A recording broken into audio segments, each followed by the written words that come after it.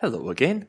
Welcome back to Around Serie A in 20 Days, the podcast of the book by me, Michael Nimmel. You're probably as surprised as I am that I said on Friday's episode when I went to see Fiorentina that there'd be an episode up in the next few days, and here I am. It's quite unusual, and I will honestly try to make this a bit of a habit, actually. So, without much further ado, here is my trip to go and see Chievo. Ciao! Marvin the Martian and the Flying Donkeys. My trip to watch Chievo play Catania. The third match of a busy month, and my 13th away day of the season, saw me going back to Verona, back to the Bentegodi, this time to see Chievo, who, in the words of Tim Parks, author of A Season with Verona, are a team from a miserable working-class suburb overflowing into declining semi-industrialised fenland. On a generous count, there are a mere 3,000 souls, pigeons, water rats, and stray dogs included. If you get the idea that Mr. Parks perhaps isn't overly enamoured with Chievo, you'd be right. He seems insulted by their very presence, as limited as that may be, and their exposure in the media. Unhappy that the previously discussed reputation of the Veronese isn't applied to Chievo fans, but only to those who follow Hellas, he said, Chievo are popular because they don't represent everything that other Italians want to quarrel with when they think of Verona. That job is left to Hellas. They steal our colours, but decline our enemies. So what exactly is it that Chievo represent? And who? Before getting into that, let's first look back at their history. The team was founded in 1929 and played in regional leagues from 1948. In 1964, they were bought by Luigi Campidelli, the owner of a cake company, which saw the start of their rise through the league system. This brought them to Serie C2 in 1986, what meant that they had to move grounds from the old and somewhat dilapidated community pitch they played on to the cavernous in comparison Stadio Marcantonio Bentegodi. This is of course also the home of Parks' team, Hellas Verona. Following the death of his father, Luca Campidelli took over the reins at the club at only 23 years of age and hired Alberto Malazzani as coach. This change coincided with their promotion to Serie B for the first time, and their first meetings with Hellas, who were also there at the time. In their first season in Serie B, they drew and beat the more illustrious side from Verona in their two meetings. Down there they stayed until the appointment of Luigi Del Neri in 2000 saw them reach the promised land of Serie A in his first year. Before then, Hellas supporters had chided their crosstown cousins with, "When donkeys fly, we'll have a derby in Serie A." Their scorn was punished when, in November 2001, the donkeys had fastened their seatbelts, lowered the armrests, and stowed their tables in an upright position, ready to take off for their first derby in the top league. The upstarts lost that match 3-2, but the nickname Musi Volanti, Flying Donkeys, stuck. Their inaugural season came to be referred to as the Miracle of Chievo, as despite being nailed-on favourites for relegation, they ended the season in 5th place, after having been top for 6 weeks. This earned them a place in the UEFA Cup, but they fell at the first fence, losing to Red Star Belgrade. The next few years would see them continue to hold their own in Serie A, despite some relegation-shaped scares.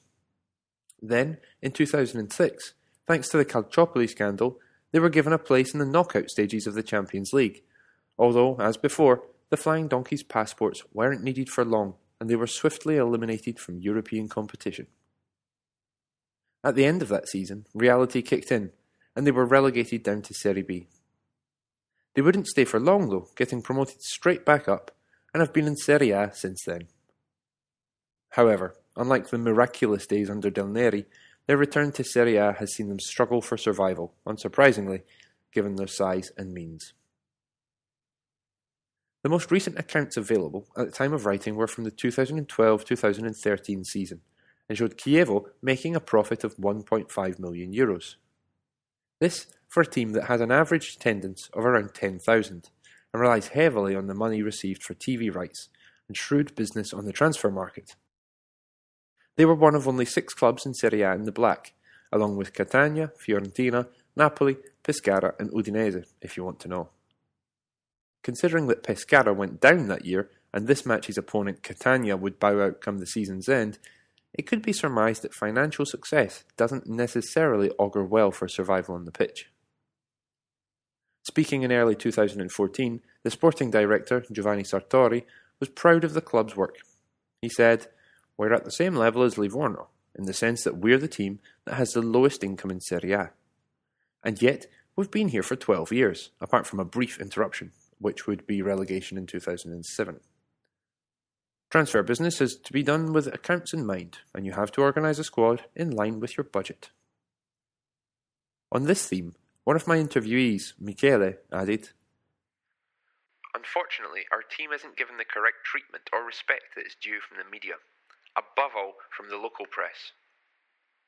There's an envy for a project that works, and that's overshadowed Hellas for many years. For the neighbourhood of Chievo, the team's something to be proud of, but sadly outside it, there aren't many fans." And another interviewee, Mirko, elaborated, "We're a really small team, let's be honest. In modern football, it's hard work to be self-sufficient when you're a team from an area as small as Chievo. If there's not a solid foundation and a well-defined plan like we have, then most sides would disappear in a couple of years.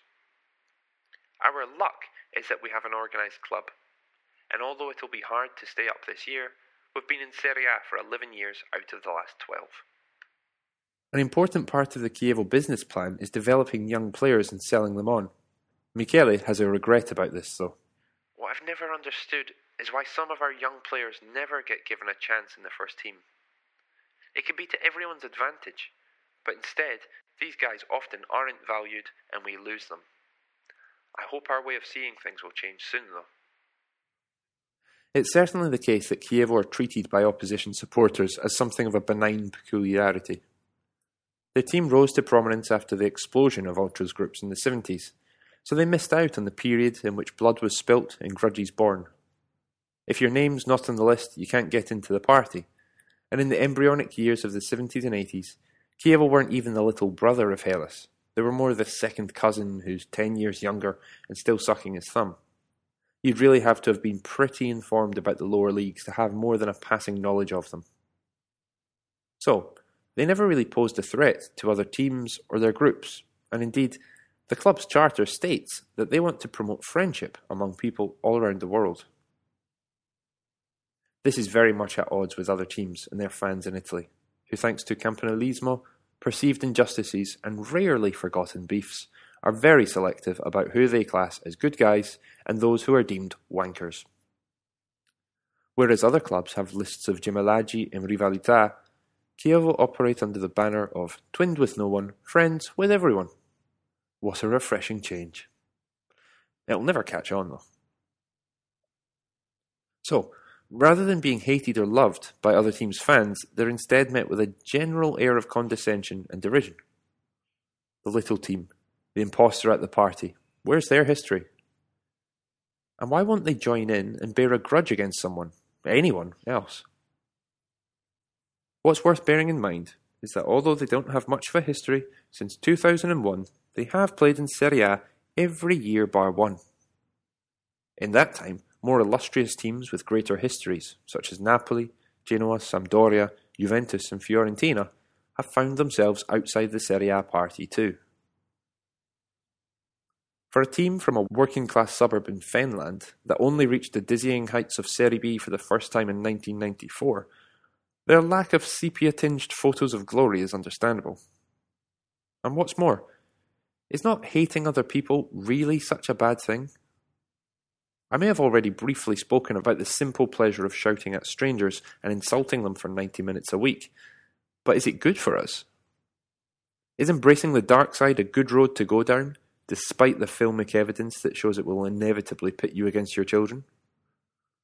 Whether he thought of this in the stands over a halftime schnitzel is unclear, but Johann Brahms once said, "Those who enjoy their own emotionally bad health, and who habitually fill their own minds with the rank poisons of suspicion, jealousy, and hatred, as a rule take umbrage at those who refuse to do likewise, and they find a perverted relief in trying to denigrate them." So, following that thinking, if someone spends their time slagging off Chievo, the silence in return would be infuriating, which in turn would perpetuate the dislike. As a fellow straniero, while I found a season with Verona very interesting, I don't have the same disdain for my team's rivals as Parks. Rather, I find his antipathy for Chievo quite peculiar. But then again, I didn't live in Verona when there was only really his beloved Hellas. As he wrote in an article for The Guardian, "Even if the club changes its name to Chievo Italia and wins the World Cup and the Nobel Peace Prize all in its own, I'll never join in the appreciation for them." On November the 18th, 2001, Hellas Verona and Chievo Verona will finally meet for the first time in Serie A. I've spoken to members of the Hellas management, and they do understand that it is their duty to stop this awful phenomenon. I'll be there. On Verona's website, someone writes, "Win for us, Hellas, and these miserable peasants will magically disappear." My sentiments exactly. As already recorded, Hellas won that match 3-2. Chievo are still here though. I wondered what a Chievo fan's impression of Parks would be, so I spoke to Michele, a member of the Musi Volanti group. To be honest, I'm not 100% sure about what he said about us, but if I remember right, it was something along the lines of us being a byproduct of modern football. For me, sporting merit's more important than money. Chievo weren't promoted to Serie A because we paid someone. We got here by playing. And when we went down in 2007, we bounced right back up again with a points record that equalled Juventus's and subsequently Sassuolo's. I don't know why there's a need to justify the Chievo phenomenon. We're talking about sport. Win the games, cool, stay in Serie A. Lose them, okay, down you go like our cousins from Hellas, who were in the lower leagues for 12 years. So they might want to be friends with everyone, but I guess some digs are just too easy to let pass by. Another thing to bear in mind is that bless their synthetic cotton socks, but barring their miraculous early years in the league, Chievo just aren't very good nowadays. They've had a few decent players along the lines of Simone Perotta, Michael Bradley, and current star striker Sergio Pellissier. He's a bit of a fox in the box, is old Sergio, and I'm not being unnecessarily ageist either. He is getting on a bit. Give him half a sniff of goal, and he'll pop the ball in the net though. Those instincts don't go with age. The rest of the team is generally made up of journeyman pros and decent enough younger guys.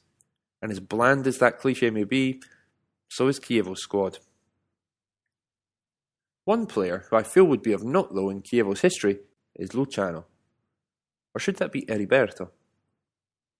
A Brazilian midfielder, he played in the Brazil under-20 team along with Ronaldinho, Julio Cesar and Matusalem that took bronze at the Copa America in 1999.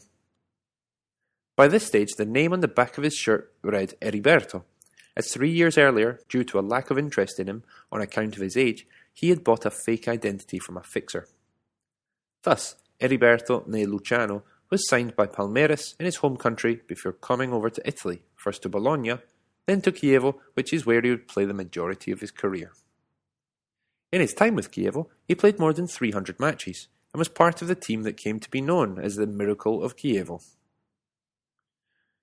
In later years, he would say that he had adopted his new name and age because he was poor and hungry.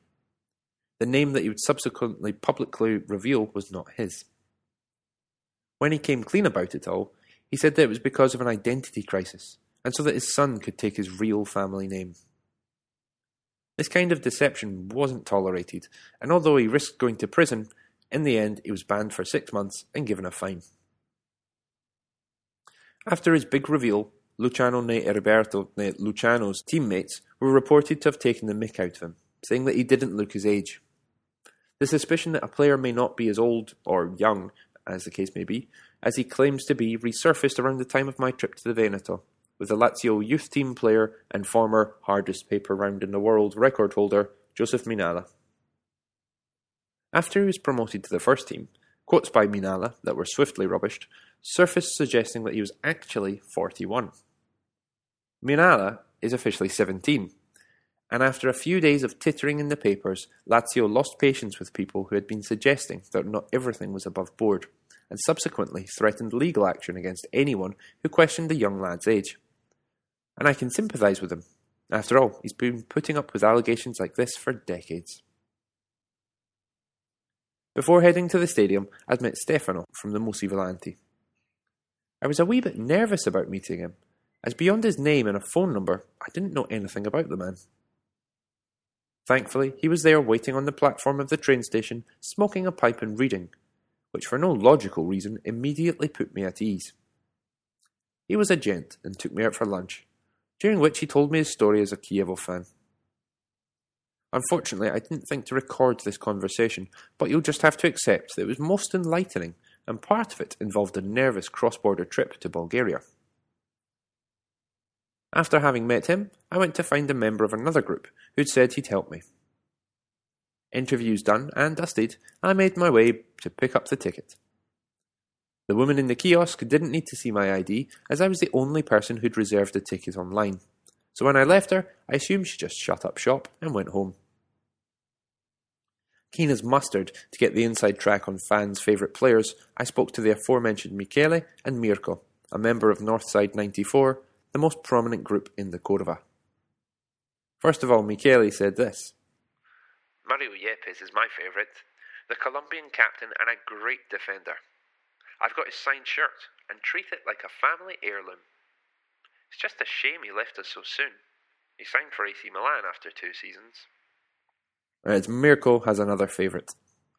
Well, there have been a few, but I guess for his way of handling himself out on the pitch, I'd say the coach, Eugenio Corini, when he was still a player.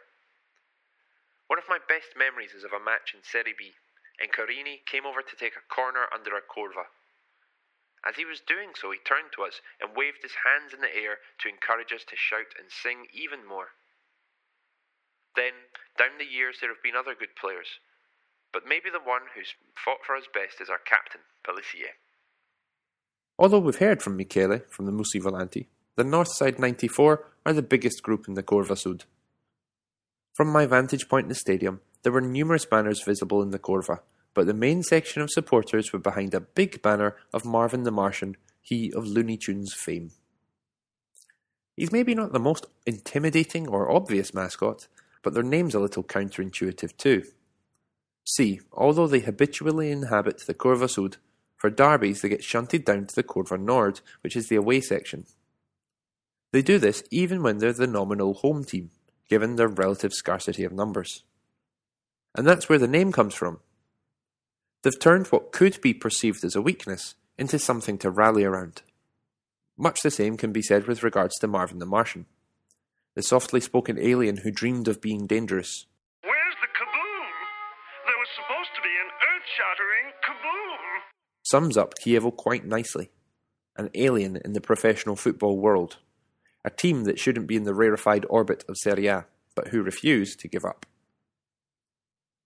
While I was loitering outside the stadium to meet Mirko, there were a fair few people walking about with sky blue scarves on, which I would later find out were the original colours, and those folks are members of a group which yearns for the good old days, going by the, it does what it says on the tin, name of Chievo 1929.